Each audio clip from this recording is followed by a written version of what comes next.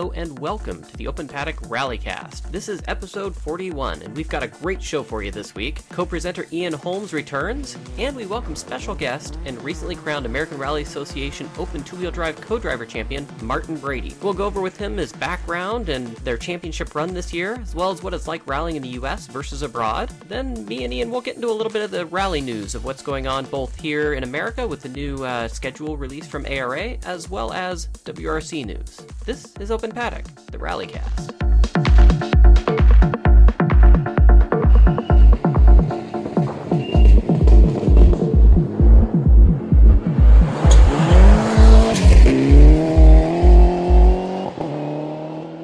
Well, hello, I'm your host, Mike Shaw, and as I said in the opening, we welcome back to the show the man who's taking things back to the 1920s, complete with smuggling moonshine in the back of a Model T Ford, Ian Holmes. Ian, welcome back! Did you miss me?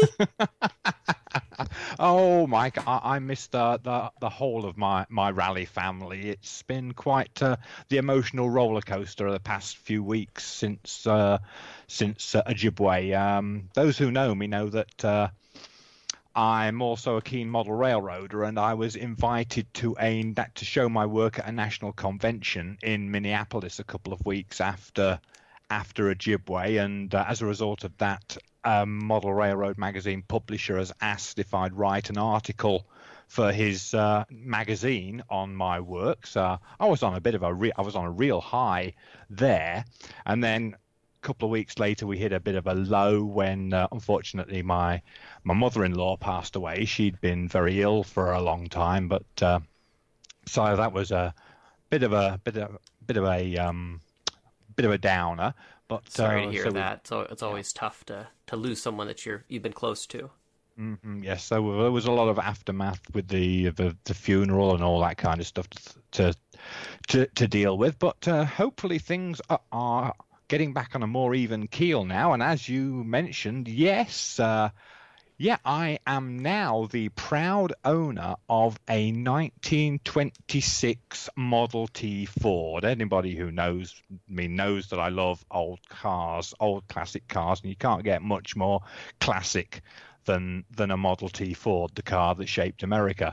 And the moonshine, well, the person I bought it from is a bit of a history buff, and they like to have fun with the car, and they have this big old moonshine jar on the back parcel shelf of the Model T Ford, and so that goes with the car. So we'll be driving this car across the prairies of Minnesota with a big old moonshine jar on the back parcel shelf. I just happened to notice because there's a picture of you in the car. You're kind of looking kind of towards the back there, and I'm like, what? That's a giant jug handle back there. What the? Oh, brilliant stuff! So it runs well? It runs what for a 1926 car. It runs very, very well indeed. Yes. Luckily, I'm going to be in the position of not having to do an awful lot to it, which is very nice. All right. Well, moving on, we are going to, of course, bring on next our special guest that we have this week, Martin Brady. He is the current Open Two-Wheel Drive champion with the American Rally Association. So when we come back, it'll be with Martin. Well, as I said in our intro, we have with us now American Rally Association Open Two-Wheel Drive Co-Driver Champion, Martin Brady of JRD Rally Sport and other co-driving experience. Martin Brady, welcome to the Open Paddock Rallycast. Good evening, gentlemen. Thank you very much for having me on the show. Well, it's so great to have you. A heck of a championship you had this year here in the States. First of all, I want to say congratulations on that championship. But for our listeners that don't really know your background a little bit, give us a little bit of start in the beginning there of how you became such a great co-driver. Obviously we see you here in the States, with Seamus a lot and heard about other exploits a little bit. But, I always think that in Ireland, there's so much rallying going on, you could probably pretty much open your front door and there's rally cars. Yeah, pretty much. Well, thank you. Yes, we had a good season. All just went pretty flawless, and you don't get those seasons all the time. There's always some drama somewhere, but we didn't seem to find that this year. Seamus never put a wheel wrong. The team never put a wheel wrong.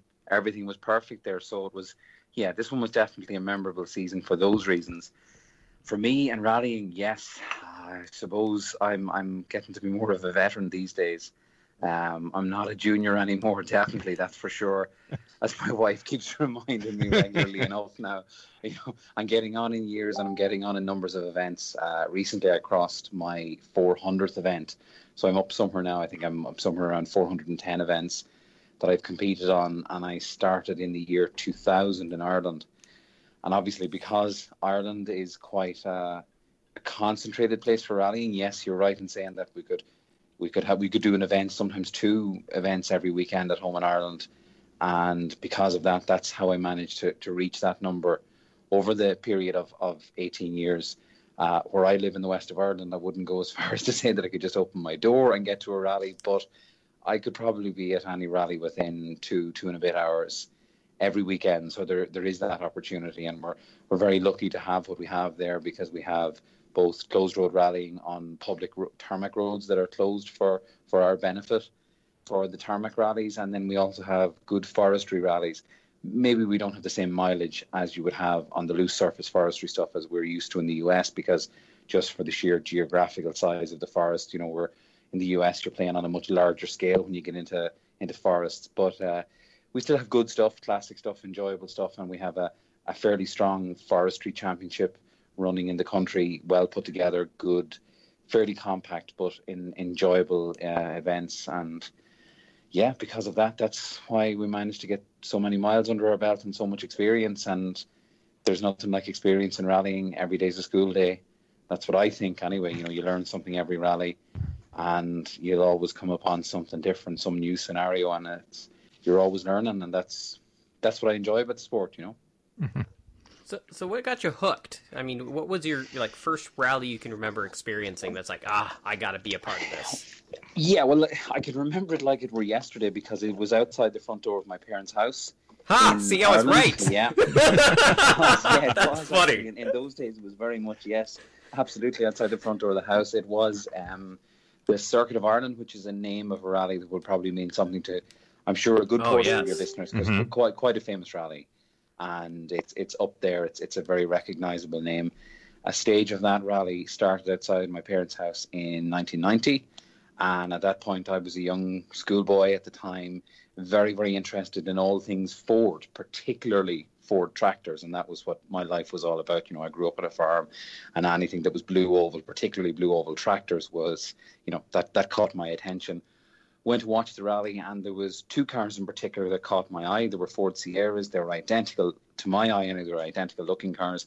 They turned out to be the Group A works entry for Jimmy McRae, and then the Group N entry for his son, Colin McRae, who at the time I didn't know anything of, other than these guys were cool to me because they were in cars with Ford logos that looked really, really good and really fast, even standing still.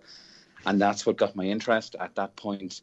Because you're talking back in the days, I know this is going to make me sound like real old, but these are pre-internet days where, the only source for rally information was through specialist magazines and maybe TV programs. At that point in time, I thought this was the only rally. I didn't know there was a wider playing pitch out there, and there was more rallies other than that. So I thought I had to wait until the following year for the next Circuit of Ireland rally to come. And that's what it was like for a year or two before I realised that there was a bigger field out there, and other rallies you could go to, other rallies you could watch. And then I started going to rallies locally with just one of my neighbours. He took me to rallies to spectate and also to marshal what you guys call workers here in the US, and got involved in that. And then in my college years, I went to college in Donegal, joined the motor club there, became involved in the motor club there. Again, we're on rallies, marshalling, timekeeping, that sort of stuff. Then graduated from that to my first, what we would have called a night navigation rally, which is rallies on maps that don't exactly have special stages, but they have kind of like, I think what you guys have here, the Targa rallies, timed rallies.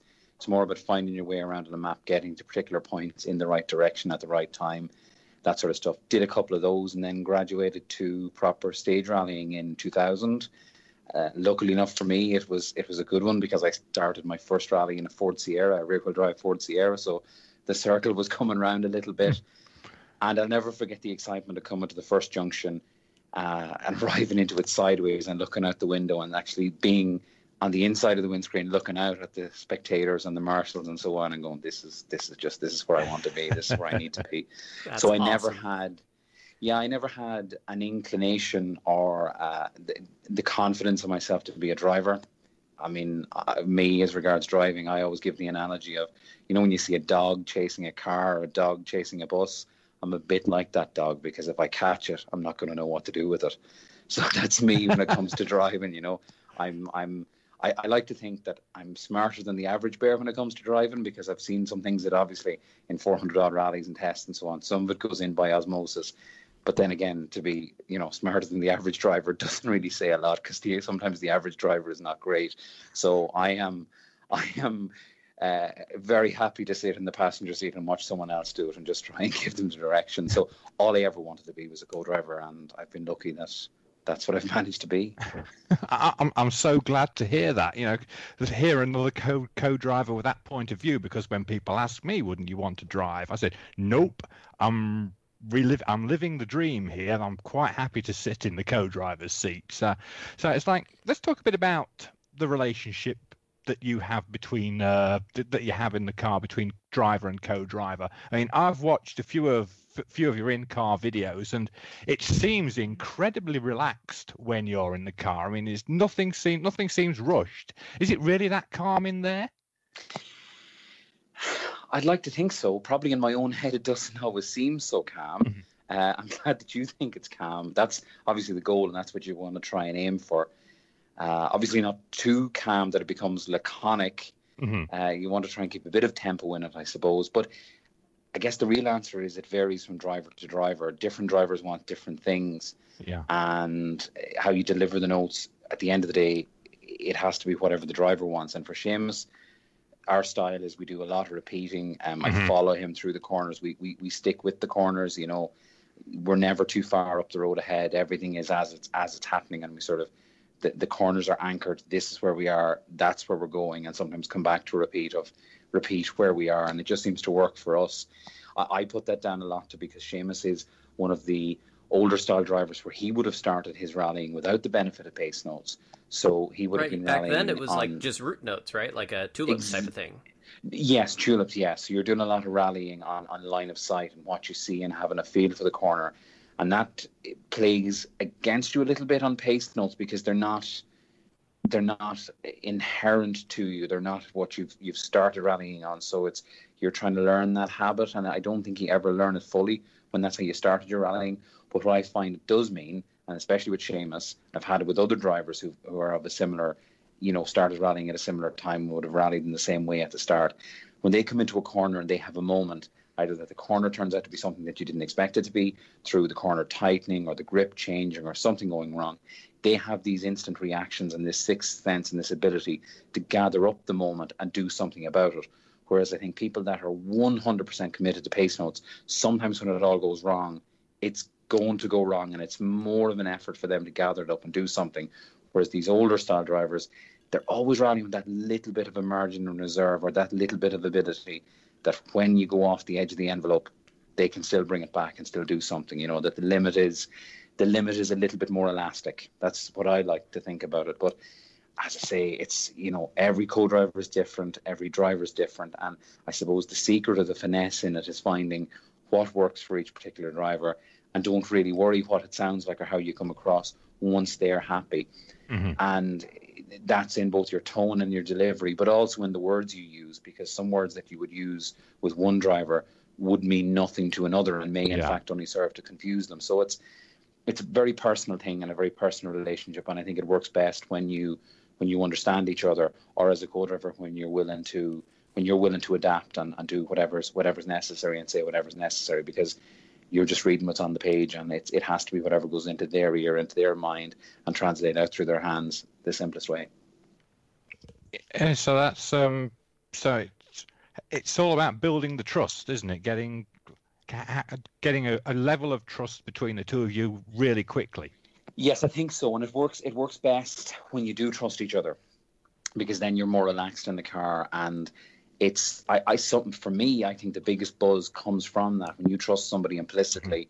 And I can think of some of the best rallies I've had have been times where you've with drivers that you haven't really had the moments, or when you've had the things that have the potential to go wrong or starting to go wrong, you look across them and supremely confident, they have this.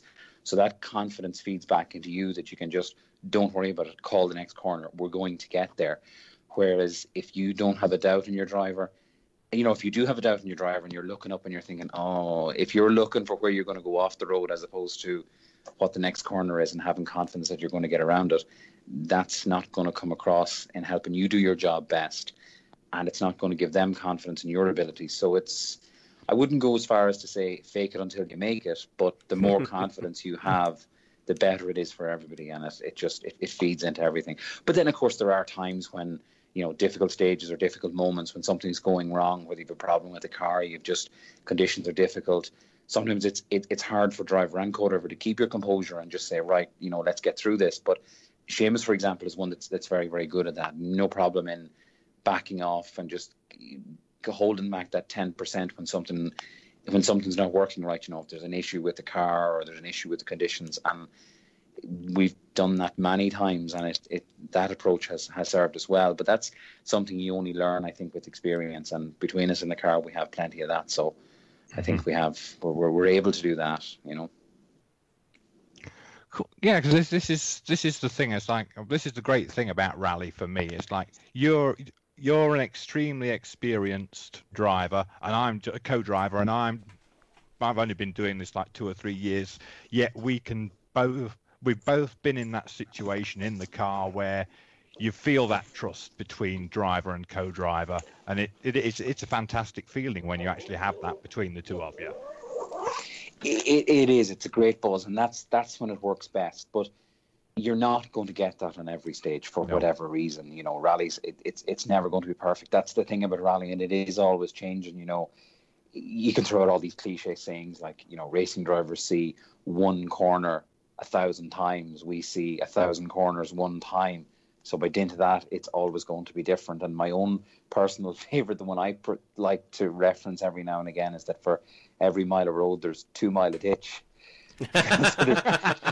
Love it. Which means there's plenty of opportunities to get it wrong and plenty of opportunities to be stuck somewhere that you don't want to be and watching everyone else go past you. So yeah, because it's so varied. But that's why I think when it works well, and you get a finish and you get a good result in, despite all the challenges, that's when it pays off, and you have that sense of satisfaction and achievement when you get your result.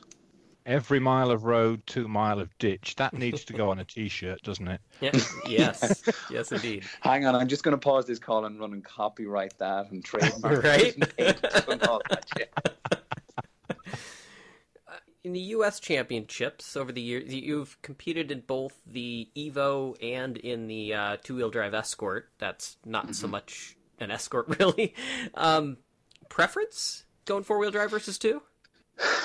That's a difficult one to answer, because I was even today I was watching some footage of us in the Evo for a rally we have coming up, just comparing previous stages to what we're going to do this year. And I'd sort of forgotten just how much speed we carry in the Evo and how effortless it was, that we were actually, it seems to be that we're going a lot faster.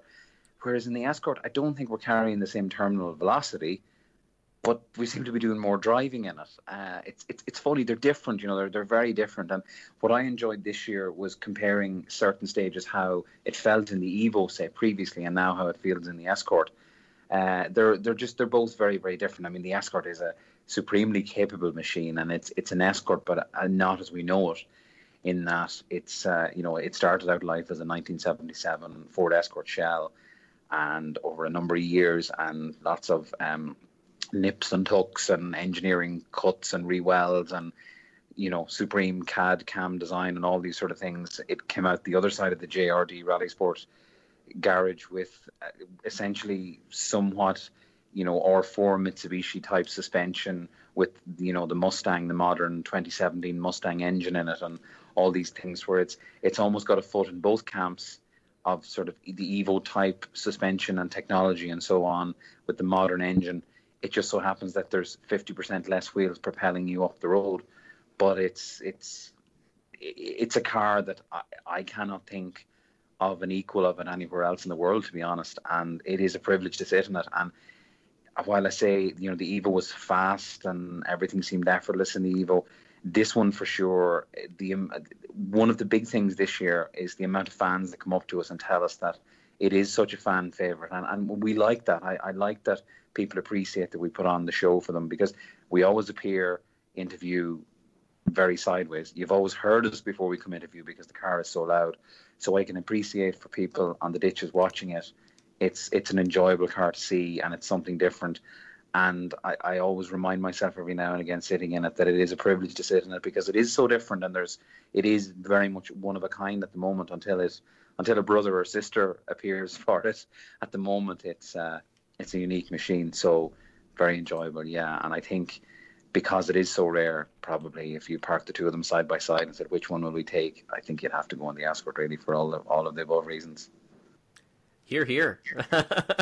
That's quite the machine that Johan and the guys have helped prepare. It's fantastic, and I'm just a fan, really, and I love seeing and hearing you guys go by. One thing I also want to touch on is, you guys came out west to finish the championship. Now, for you, is that the first time you've been west of the Rockies rallying in America? No, not at all. No, in previous seats in previous JRD cars with Tingmu Song, had been out to Olympus before, had been out to the Nameless Rally before. I think it was 2013, did quite a lot of rallies. Yes, I remember the Nameless Rally. I was there. I was a volunteer / marshal back then, yes? Yes, yeah. So we did all those rallies, and then we won the Californian Championship and things like that, so we would have been in Arizona and Prescott, all those sort of rallies. So, no, I have come, Feifel has come west before, all right, yes, but not for a couple of years. But I always like coming west and enjoy the rallies there. It's such a different feeling and a different scenario than the East Coast rally. So it's nice to have that difference. And in particular, I always have a little bit of an extra buzz for coming to the Washington rallies, because I have in my mind the special place that rally and those stages hold in the history of the sport, being the last place that we had Group B cars. So I consider it a privilege to come and race on those roads for that reason. And specifically at Tour de Forest, some of those roads were specifically used as part of the 1986 Olympus Rally, and they will probably never be used again, some of those, because it's going to be part of a wildlife preserve.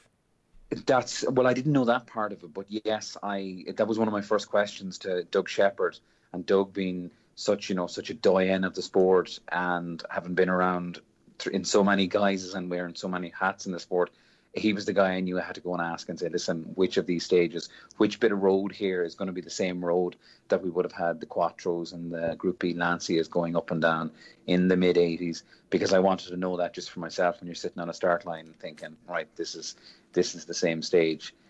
Just to have something in the memory banks to be able to say, I never would have thought when you were watching those videos and things. I know with YouTube now, they're even more accessible, but back in the day when you would have been trying to find old VHS cassettes of what the Group B cars were like and what that era was like, and to see rallies see Olympus and that, to now know that we had the ability to go there and do that. Because if you think of it from a racing point of view, you can be a fan of F1 or Indy, or open wheel or, sports cars, and maybe never get the chance to drive Le Mans or Spa or Indianapolis.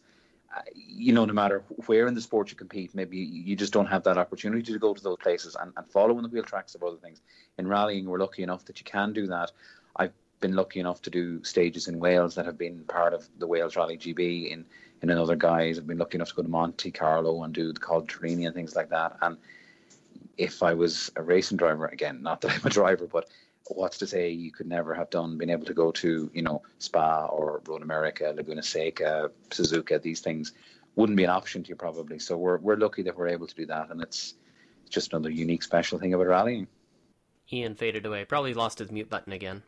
There you go. Sorry, lost my mute. See, he does that. I do that all the time. Yeah. So anyway, do you have like a favourite rally of all those that you've competed in? That's a question I've been asked before, and a question I don't think I've been able to answer before. I struggle to have a favourite. I have, the funny thing is, and maybe it's just the way it's maybe I don't know, is the best way to look at the sport. Some of the results I remember are the ones that didn't happen for whatever reason.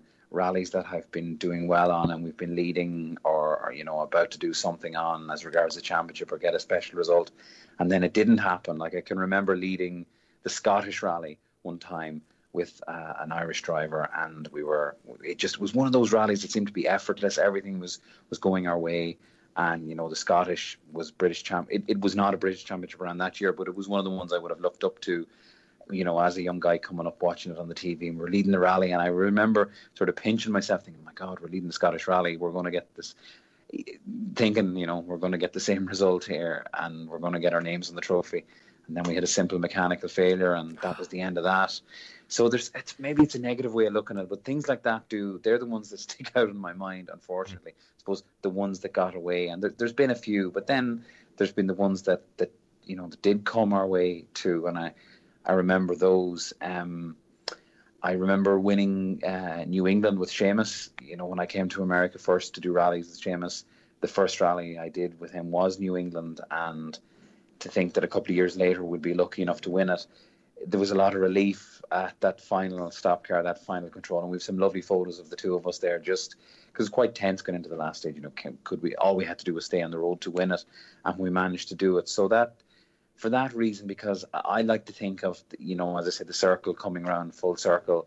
New England was my first rally with Seamus in the US, and then a couple of years later we were lucky enough to win it. So yeah, that holds a special place in my mind. STPR as well, because that was the first rally I came to do in the US back in 2006. So I always like STPR. It's going to be different next year if we do the event, being in September. That'll change it around a little bit. So that's going to be a good one.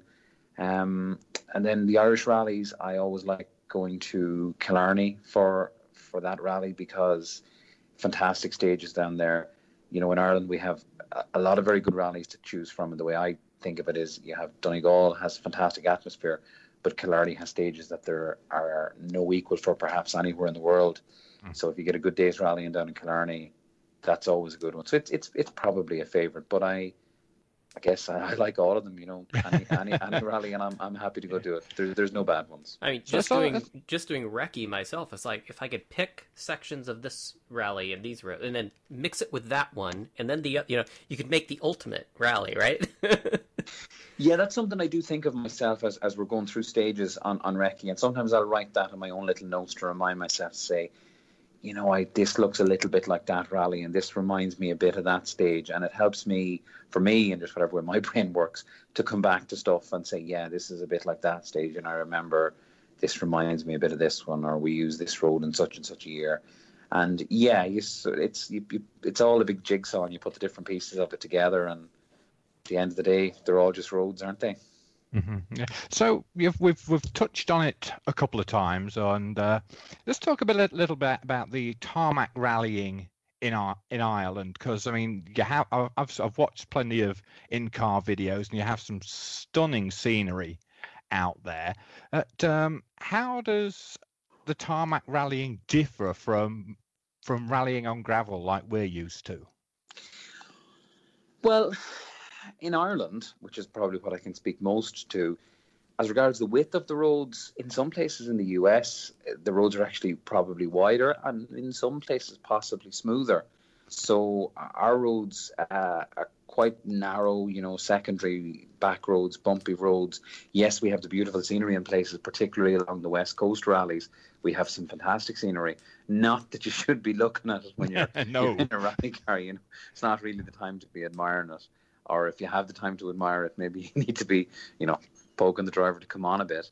But what we have in Ireland that's different is the tarmac has more grip, I would say, obviously, than gravel, because it's a sealed surface. It's not a loose surface moving underneath you until it gets wet. And in Ireland, we do have the odd bit of rain, and you meet what's called shiny tar, which is the polished surface of the tarmac. And when you get to that, you just have no grip at all. It's almost like black ice in some places. So that's what you need to be watching for, in the rain, when you have the shiny. Once you see the reflection off the road, you need to code into your mind that that's a place we have less grip. So it's the grip, I suppose, is the biggest change, and the fact that you all of a sudden don't have grip, whereas on gravel the grip is always changing, the car is always moving, and I guess maybe in tarmac rallying you're carrying more velocity, so the jumps are bigger. It just depends on the technical nature of the stages. In Ireland, we do have fast, wide open stages too, but for us, for reasons of average speed and keeping the average speeds down, those sections normally aren't too far or too fast before they're broken up by chicanes to reduce the speeds. So that's just the nature of the sport and the way it is. You have to keep an eye on safety too. So that's how it is. I know you got to catch a plane here real quick, and just want to get a couple other questions here. Now, in talking about Irish rallying, it kind of got a reputation of, shall we say, creative use of the rules in some cases. If you didn't see it, maybe it didn't happen. I just want to know, what's the most outlandish or bizarre thing that you've experienced at an Irish rally? Well, I couldn't possibly say, and we have a very healthy regard for the rules. We certainly would never break rules. We may have found some that may be more malleable to bending than others.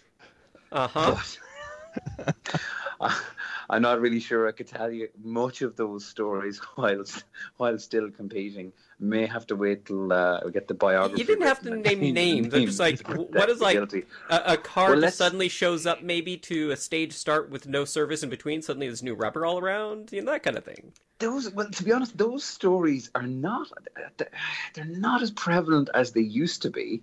They certainly were in the past. They're not just, the sport has come away from that a little bit, but there's still probably a bit of that. But we may or may not have had times where the car, maybe the co-driver had checked into the control, and let's say the car was maybe a couple of miles down the road and just hadn't appeared yet. So like a ghost car. That may have happened on occasion. It may have happened.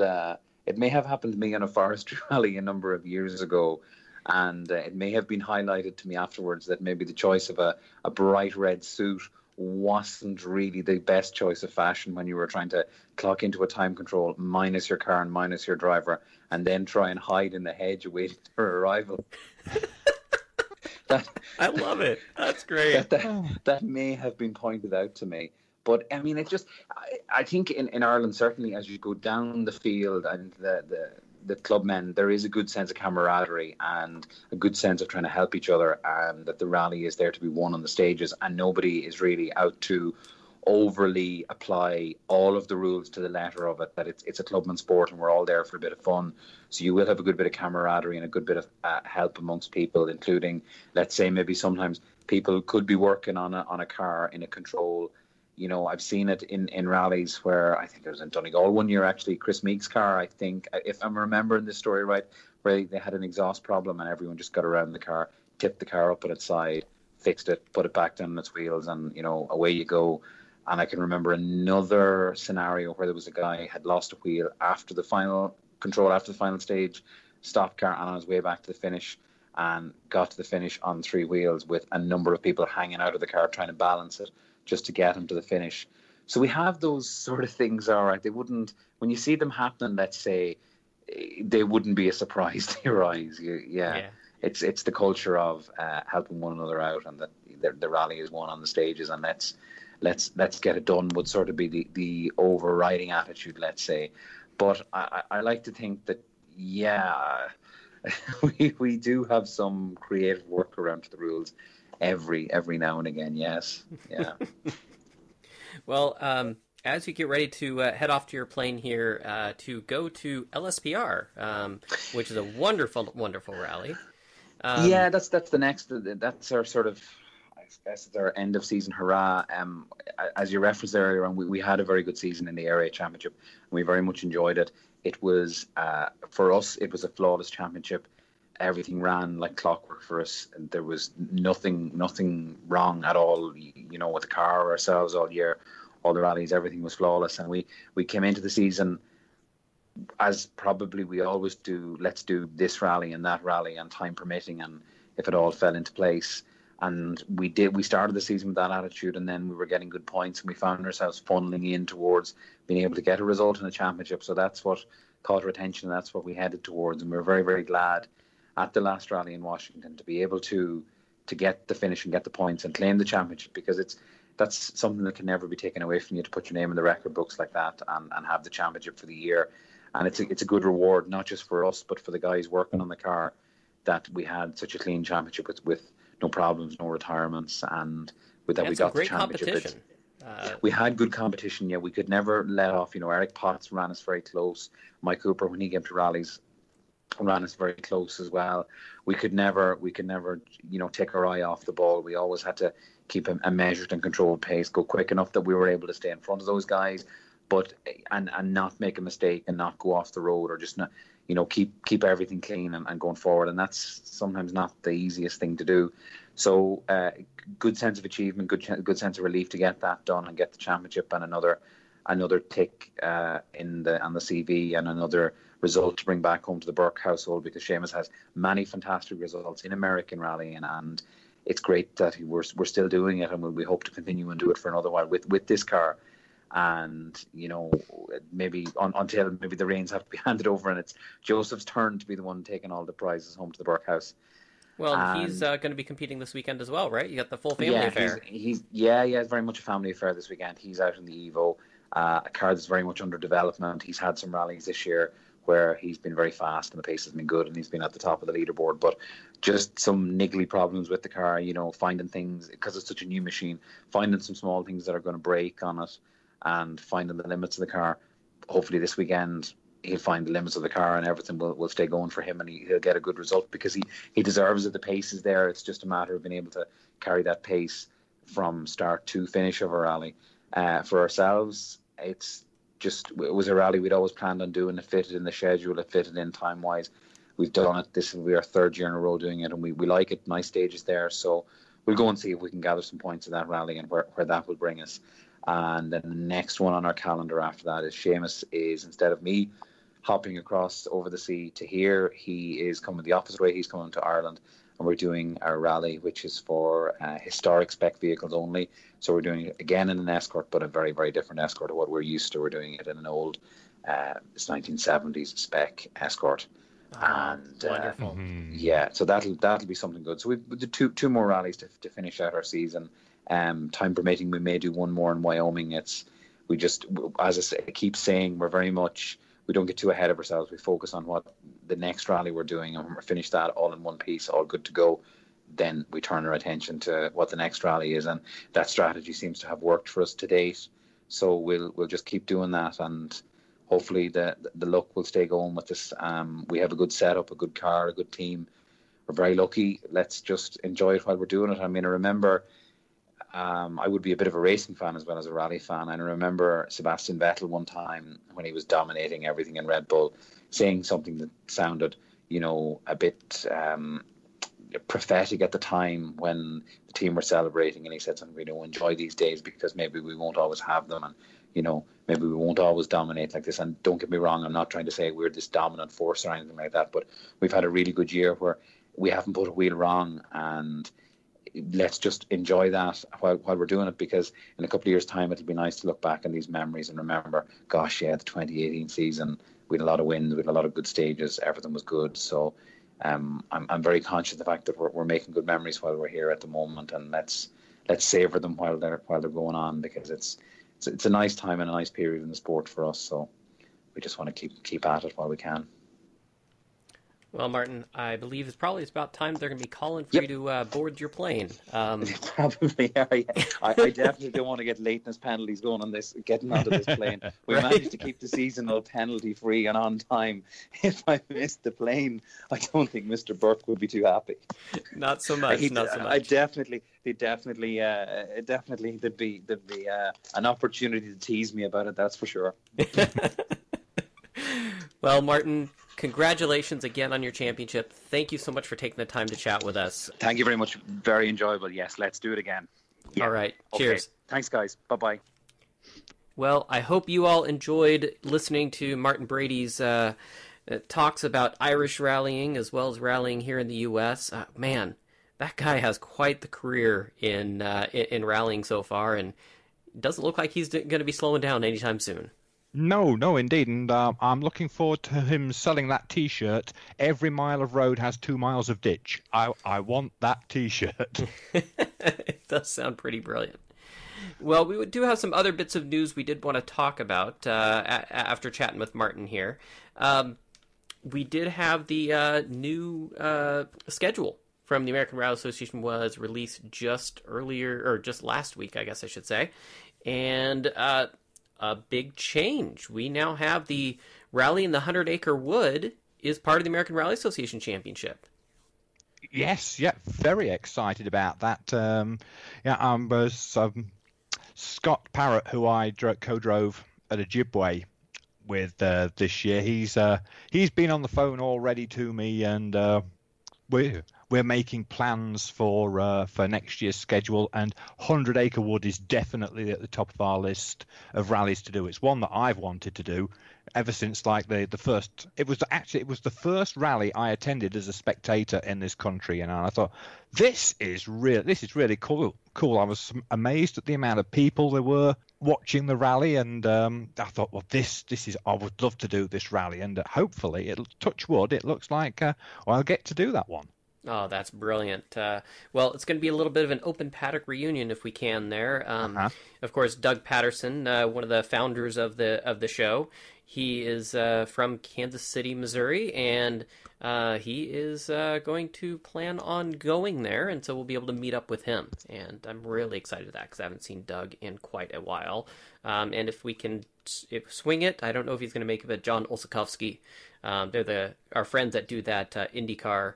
If you go on to the FBC, the Formula1blog.com, they've got the IndyCar coverage there, and that's what Doug and John do. And anyways, hopefully John can come up as well, and we'll get the whole crew back together again. That'd be kind of fun. Yeah. So I'm looking at this schedule, and aren't some of these isn't the STPR out of sequence? Isn't it like in a different part of the year to what it's usually? Yes, quite a bit so. The schedule changes quite a lot with the addition of the 100-Acre Wood. What we have is, it's 100-Acre Wood in March, then Olympus is a second round. Normally we would have the Oregon Trail Rally in mid-April, and the Olympus Rally kind of at the end of April, but they kind of get kind of close to each other, which I know can be difficult when somebody breaks their car or needs to, make sure they re-prep. It could be kind of difficult for us trying to record podcasts as well, can't it? Indeed. And anyways, so they wanted to make sure the schedule had more breaks in it, so you could, so teams could prepare for more rounds. Yeah. Also, they tried their best to keep track of what was going on with other events. So they didn't have any conflicts, specifically Canadian events. I know that, both East Coast and West Coast, there's sometimes conflicts with those, and I know they were looking at their schedule to try and make sure there weren't any conflicts with the national championship rounds. And each one of these also, it being a month apart, just makes it so much more convenient. Oh, yeah. And they've got a good flow from, starting in the, essentially the Midwest, the 100-Acre Wood. Then you go west, and it's Olympus, Oregon, then Idaho. So in Idaho's back in June, where they used to run traditionally, so that's kind of good for them. Less of a fire danger then, I think, because you're going to have still some leftovers from the spring rains. That it's not quite as dry as it was in September, and I think that's what makes it a good thing that STPR is more in that getting into fall, is because you get to those East Coast events, you guys get thunderstorms. We don't. So you never have really the same level, I think, of fire risk that we do out west. We'll get a ton of rain in the winter, and all the grasses and underbrush will grow quickly, and then it just gets bone dry. And that's such high, fast-burning fuel and such a bigger challenge. When you get into the deciduous forests out east, you got just constant little passing showers here and there throughout the summer months, and doesn't quite seem to have those same issues of quick burn kind of stuff. And so I think that plays well to some of those big concerns. I know that's something that's on everybody's mind is, the risk of fires. And of course, just trying to make again these rounds so they're spaced out evenly. So after Idaho, we go to New England in July, Ojibwe in August, and then finishing off at STPR. I think the one concern about STPR I was hearing is those DCNR roads, Department of Conservation and Natural Resources. Hey, yes, I think I got it right. Yeah, sounds good. Yeah, I finally remembered what that was called. They don't allow, I think, intentional running on those roads at night. Mm-hmm. So that's going to be more difficult as you get later in the year and the days are shorter. Yeah, September is still going to be... Not going to be too bad yet. Yeah, it's not going to be too bad, but... Yeah. You're starting the downward swing, but it's not nearly at the level of you get a month after that. Like right now, I mean, I swear it seems like 5 minutes a day is lost or something. Yeah. The pendulum goes pretty quick, Yeah. So, anyways, I think I'm really excited about it. Again, some new rounds. For sure. Tour de Forest, as you can see, is not part of the national championship. They switch back to being a regional round.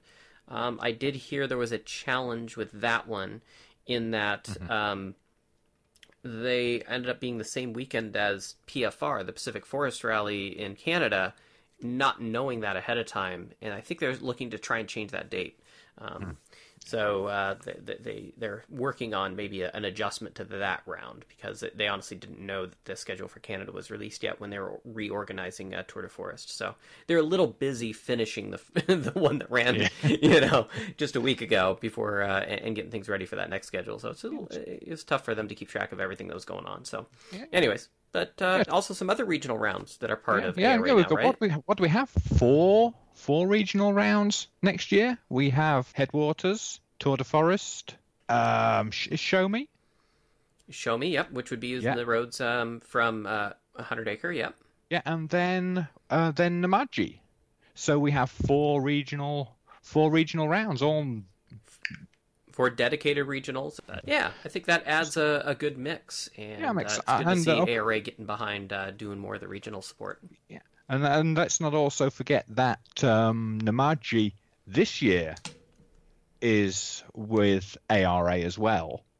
They weren't last year. That's right. They were with Rally America last year, and now they are with the ARA. And apparently, it's been because this is like a short notice decision. You're going to be able to use both your 2018 or your 2019 license to compete there. So hopefully looking forward to being in a car there for certain, because I mean that's only a few hours down the road for me, and as per usual, I know virtually everybody involved there, so it'll be a good day out for everybody there. Well, then, of course, we have, I guess, finishing up in rally news, we do have, of course, as Martin Brady had mentioned, the LSPR, which is kind of almost the last round of the Rally America Championship. Mm-hmm. Yep. A little bit sad that I can't be up there this year because they really are great roads to be on. So, who is the hot favourite for that this year? I'm putting my money on Peter Fatella. Yeah, I think Peter Fatella is probably no Joseph Burke. Oh, yeah. Now that Joseph's gonna be out there in that car. Yeah. Yeah. Fatella will be up there too, but it's gonna be between those two. I think that'd be a good one to try and follow for sure. They've got a great list of. I mean, last I looked, there's like 56 entries. So good on them. That's a great event. I know a lot of people like it. The organizers are awesome. Just it is a good season finale event. I also, interestingly, I heard that Rally America was posting that they're planning on testing some sort of live timing solution. It's not the solution that's used by ARA. It's not rally safe.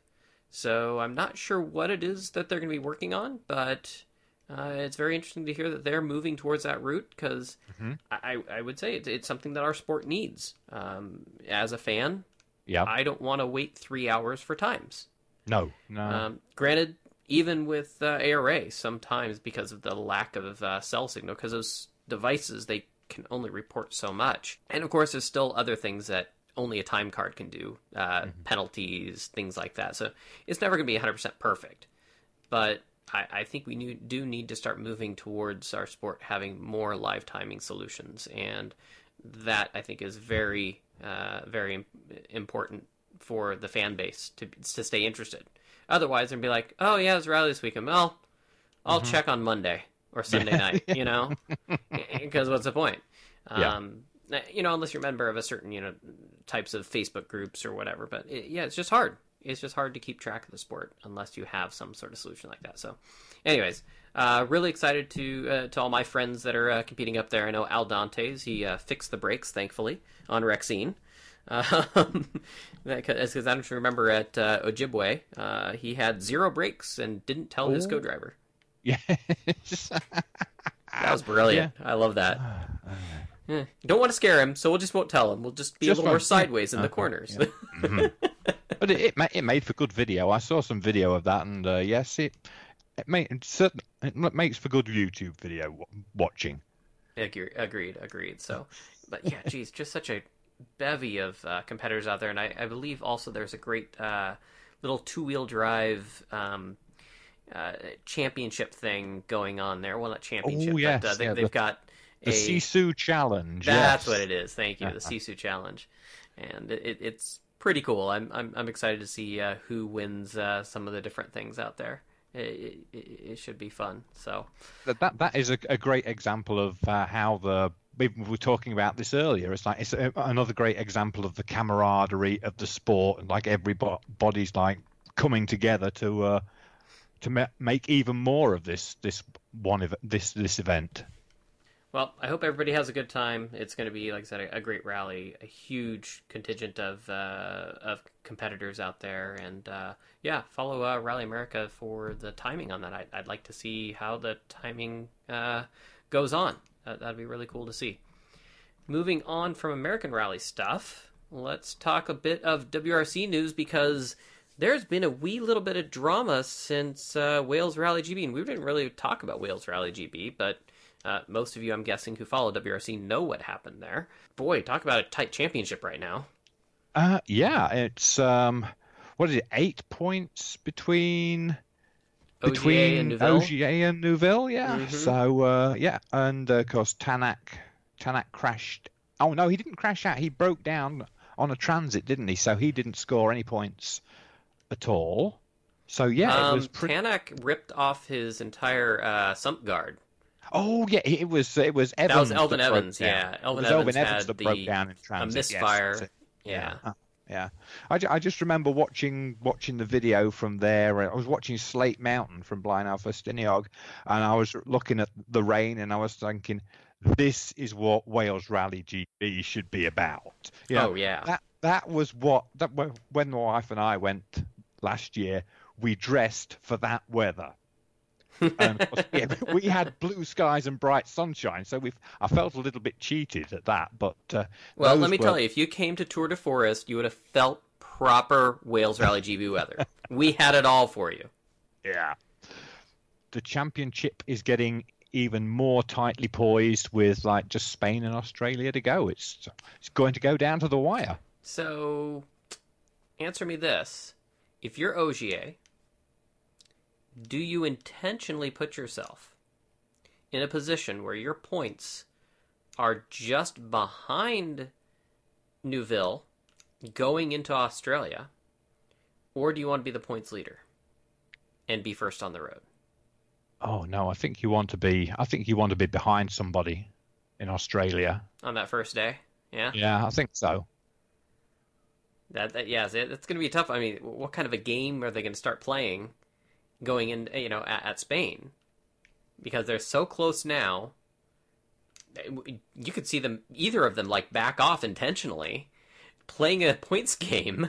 Yeah, this could be really interesting. I mean, we've seen the gamesmanship even at the start of the season, didn't we? With when people were when OGA hit that barrier, and when OGA was it OGA that was waiting at the start of the stage to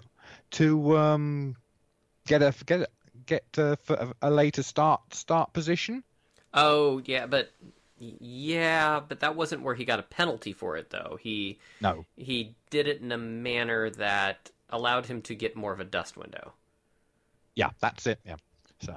Yeah, we seen that actually happen in American rallying as well. So yeah, they do it within the time control. So basically it's like you're approaching the start, and I think they actually did a funny thing when last season's the Grand Tour, when they were talking about how Lancia won the last ever championship in a rear-wheel drive car, and how the guys would do tricks like that. Like, they'd be coming up the stage and they'd want more of a dust window, and so what they did is they'd be like, my seatbelt, I just can't get it on straight, and start fiddling with it, and as the clock's kind of getting ready to go start, and they wouldn't force them to start on their start minute, so they'd give them another minute, because safety first, you got to make sure they're seatbelted, and then they'd get it all tightened, and boom, then they'd go at the time that they desired with no penalties.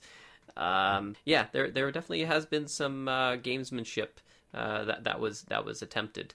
And well, we'll have to see how that turns out the next round in Spain, which, super excited. Alex Gelsomino returns as co-driver for Ken Block in one of those 2017 era new WRC Fiestas, and that's just a wicked looking freaking car. They've been out there testing this week. Yeah, it looks.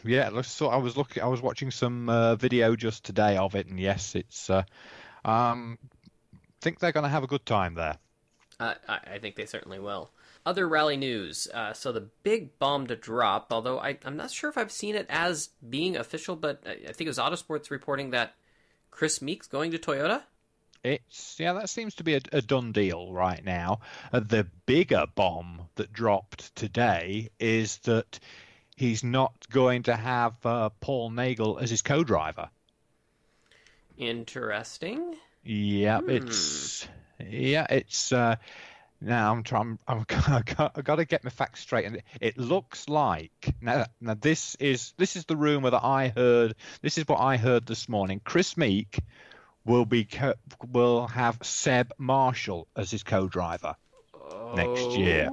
Okay. Uh-huh. Boy, now this really starts moving things around, because so you now have Seb Marshall, who normally co-drives for Peyton Padden with the Hyundai team. Peyton doesn't have a contract done yet. His contract's over at the end of this year.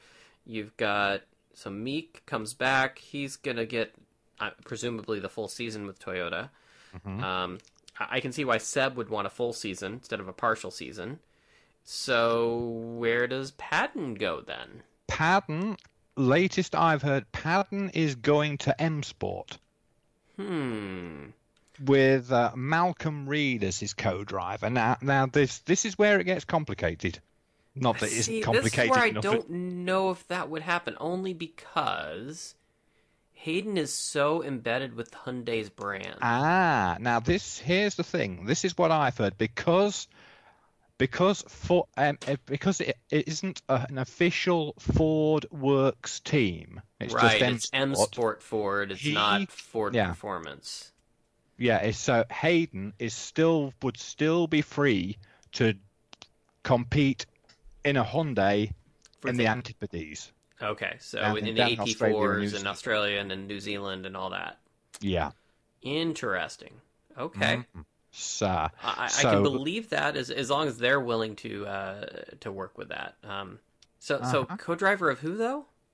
Malcolm Reed. It's not a name I'm particularly familiar with. That just came. Neither.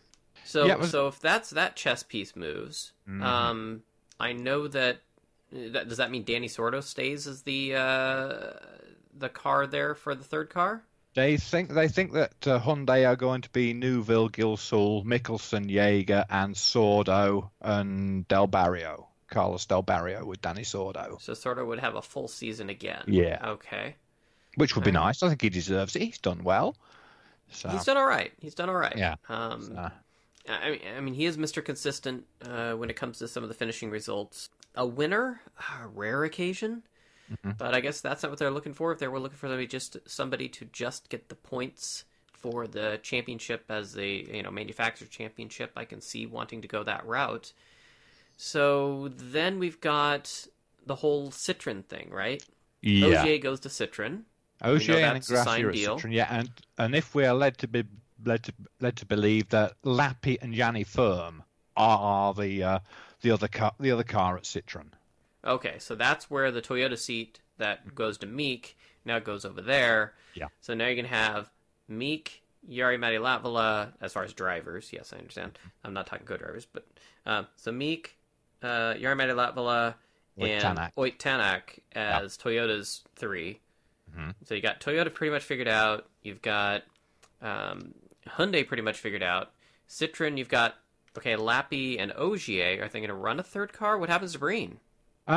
Breen, and the latest rumours, Breen goes to M Sport. I think that would be a good fit for him. Yeah. He has obviously been a good relationship with the team, I think, over the years. Particularly when he, won his WRC Academy in a Ford Fiesta, and done many an R5 run, I think, in the Fiestas.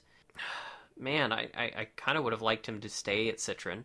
Mm-hmm. He did a lot of good work for them, and as far as if they want to win a manufacturer's championship, the rules, I think, are not changing as far as you can... I think it's the top 2 cars, which you can have all 3 classified, right? Yeah. Mm-hmm. It's just the top 2 finishers. I mean, does Lappi have the consistency that Breen has? I don't know. Maybe he does. Yeah. I mean, it seems like he's been really consistent. I mean, when he doesn't have the feeling in the car to be quick, he backs off and seems to stay on the road for the most part. So I guess I can see that. Yeah, perhaps Citroen will keep a third car for that. Maybe they could for that other guy. The one. Stefan Lefebvre? No, the other one that won the world championship 5 or 6 times. The French guy, Loeb. Oh, that guy. that guy. The one that won 9 world championships. Yeah, maybe they'll keep a car for him, and because who puts the money behind Citroen? The Sheikh. Khalid Al-Qasimi? Al-Qasimi, yeah. Perhaps him and Ogier, perhaps him and Loeb will run a third car. Okay, I can see them the sharing one. The guy's putting all that money into the team. He's probably want to have a drive every now and again. True. I wonder how they've had Stefan Lefebvre in their Citroen R5 car for a little bit, and actually that's I guess one of the next things we can talk about. So next in the news is the WMC, the World Motorsports Council, had their meeting and they approved the schedule and some other changes coming to the WRC for 2019. One of the big things with that is in WRC2, it's going to be split now. Yeah. So we now have a R5 Pro Championship, which will be the manufacturer-backed teams and drivers and co-drivers. And then you'll have the WRC2 that's not pro, and that will be all the privateers. What's your thoughts on that? In a way, I think it's kind of like maybe a little bit overcomplicating things. But if it brings back people like, if it can bring back Solberg, and there would also be room for like Toyota to bring some the Japanese people into a more. I guess this is where it gets interesting for me, because what if it's a team that's manufacturer backed, but they're not running the car for the manufacturer, right? So let's say you have, the Tommy Mäkinen Racing is doing all of the work and running to, Fiesta R5s for the Asian guys, and they end up, being quite the dominant force because they're not really don't have a lot of their own money in it, right? Yeah. It's still manufacturer backed per se by Toyota, but not Toyota run. So where do you draw the line there? Yeah, that's does make it a little more complicated, I would think. Okay, yeah, it's not Team Skoda with a Skoda, but yeah, this is kind of interesting. I'm curious to see how this ends up playing out. But I'd like to see Lukyanuk come over, and he's been really quick, and some of the other guys have done the ERC. that are privateers. I'd like to see them. I mean, with all those guys, all those names that could come up from ERC, I think it would be a very competitive championship. It could be. It could be. Yeah. So interesting change there, though, and we'll have to see how it plays out. I think on the flyaway event, it's going to make things look a little weird, though. You're going to have, 3 cars or something like that on the R5 Pro, and 3 cars that are the privateers or something like that, and everybody gets on a podium. Yeah. Yeah. Okay. All right. Other interesting bit is JWRC does continue with M Sport. No surprise there. But WRC 3 is completely dropped. No real surprise there, because WRC 3 kind of like meant that 3 cars were competing in the event, wasn't it? Yeah, it'll be interesting. Well, one of your favorite drivers that you've been following. Oh, Louise Cook, of course. Yes, she was been competing in WRC 3, so yeah, she's going to have to. Yeah. So, but well, yeah, I've said my piece. I mean, there was many times when there was at least 2, maybe 3 events that there were only 3 WRC 3 cars competing. So I mean, it's not really a financially viable to run a championship just for that. So.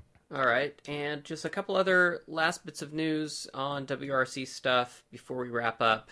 The schedule was announced. It's now 14 rounds. There are a couple of changes. I think most notably, and I think most people knew it was coming. Chile now is right after Rally Argentina, so you got Rally Chile that we'll have. Yeah, so I'm excited for that one, because I mean, Chile is mostly known these days for Dakar.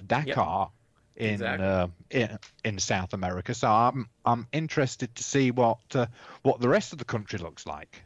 So, because mostly we see them plowing across the big trucks, plowing across the dunes of Chile, and I'm excited to see what they actually have. Is it going to be? Well, we don't know a thing about the rally yet. Is it going to be an altitude? Is it going to be in the Andes? What roads that they decide to use? Yes, because if it's going to be at altitude in the Andes, then that's going to be a whole different kettle of fish for the car's performances, isn't it? It'd be like Rally Mexico plus rain. Yeah. Or something could like be that. Interesting. Yeah. Could definitely be interesting. I think most notably for me that was interesting is the lack of Rally Japan being on the list. And yeah, there was a lot of talk about that. There was, and Toyota were wanting it, and unfortunately it's not there. So maybe it'll be there next year. I would hope so for 2020. Yeah. Because, they've obviously put a huge investment in the sport. Honestly, not since the likes of, when Volkswagen had their big presence. I think Toyota's been kind of on the same level as far as their outreach, their impact in the sport. They've been really pushing hard at helping grow rallying. They have the passion there. And we know the Japanese fans are just crazy awesome when it comes to rallying. So... I think around there is pretty much required. We need to get there. And maybe it will spark some interest from other manufacturers, as we've kind of talked about in the past. If not in top WRC cars, then maybe in building R5s or something like that. So would like to definitely see something like that.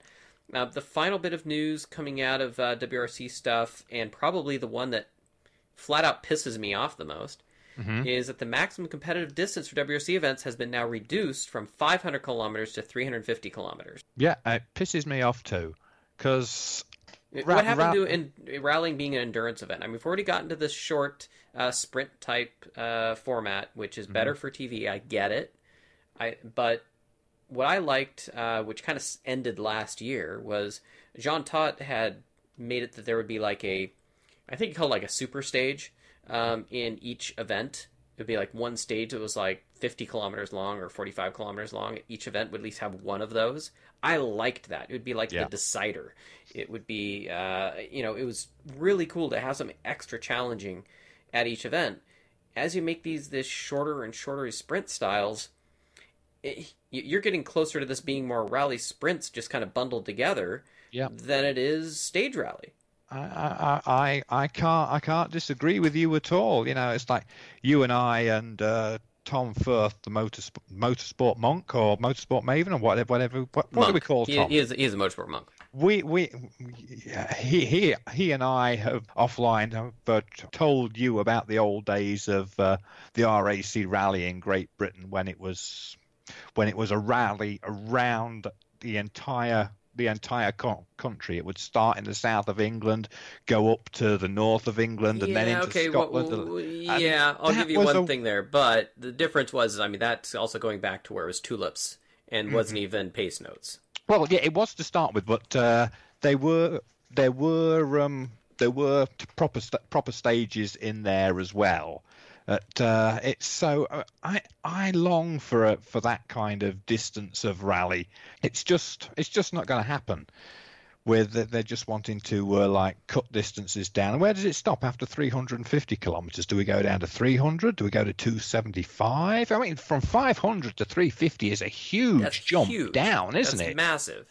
Yeah. And on top of that, you've got where there's already a built-in requirement that the transit miles can only be a certain percentage of the competitive miles. Mm-hmm.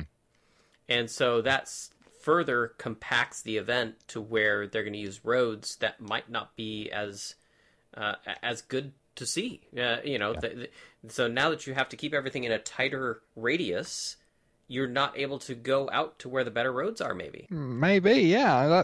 That's one way to look at it. I mean, it's like if you have looking at Wales Rally GB, if we cut it down any more, I mean, you're probably not going to be able to go from D side all the way down to Sweet Lamb. Maybe not. So yeah, it's more than frustrating. I'm not a fan of this. I understand wanting to reduce costs. Yeah. I'm just not a fan of this. We're just getting away from the core of the sport being endurance. Yeah. Absolutely, yeah. If it carries on like this, I'll give up on stage rally and go and pay more attention to Dakar and all the real long distance rallies. There you go. Oh man, we're getting on a real downer now. We are. Well, kind of on an upswing. Something I thought was dead is not, apparently, but coming back in a very different guise. Remember Global Rallycross? I thought Global Rallycross was dead. I did too. And then I got an email. I got an email for an invitation to go to Vienna. Well, you've got your passport. Are you going? I'm not going to Vienna. I do have my passport, yes, but I'm not going to Vienna. Apparently, there's going to be the European Rallycross GRC series. So it's a GRC Europe. And they're going to be announcing this. We'll see when I get this edited, but it's going to be on the 18th. They're going to have, at this big launch in Vienna, the new series boss, a Max Putcher. I don't know the guy's name. I apologize. They're going to have drivers like Alex Wirtz and Topi Heikkinen is going to be there, as well as some handicapped racing ace Rennie Sample. I don't know who he is. I haven't followed his background. Then they're going to have some major German motorsports TV presenter. Maren Braun is going to be there as well. One of the big things is they're going to be announcing this championship where we'll have, it's rumored so far they're going to have two classes of cars.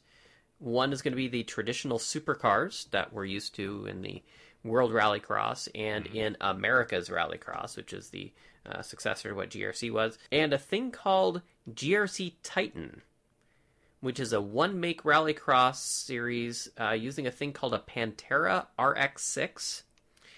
And these Pantera RX-6 vehicles is a tubular chassis, engine, suspension, basically the whole kit, without the sheet metal body, or carbon fiber body, or whatever they put on the outside of it. You can apparently design your own exterior shell that would be for whatever make that you're racing for. So you can make it look more like a Citroen, make it look more like a Ford, make it look more like whatever, and just slap that onto this tubular chassis. And it's supposed to be exponentially more affordable than running the true supercars that have gotten extremely expensive, without a doubt. That sport, World Rallycross, has skyrocketed in popularity and in cost.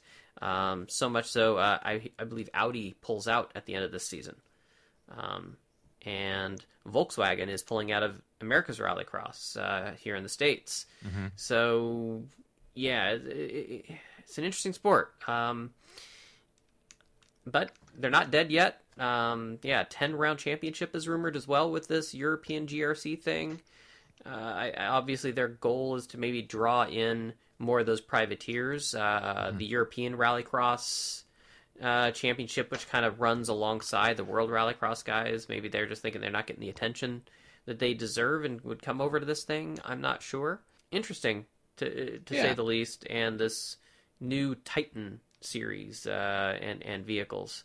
Interesting things. Yeah. Well, I just have to see. I mean, and I would say it's cost is the important thing. It's like if you can bring the costs down, you could be able to bring more people in, and if you're putting whatever kind of body you want on this Pantera chassis, I mean, who knows what you could race? Aston Martin. Throw anything. on whatever body you want on it. Yeah. I'm guessing the profile would only fit certain vehicles. Probably, though. Yeah. Mm-hmm. So I guess that's about it. Any final words before we wrap up the show, Ian?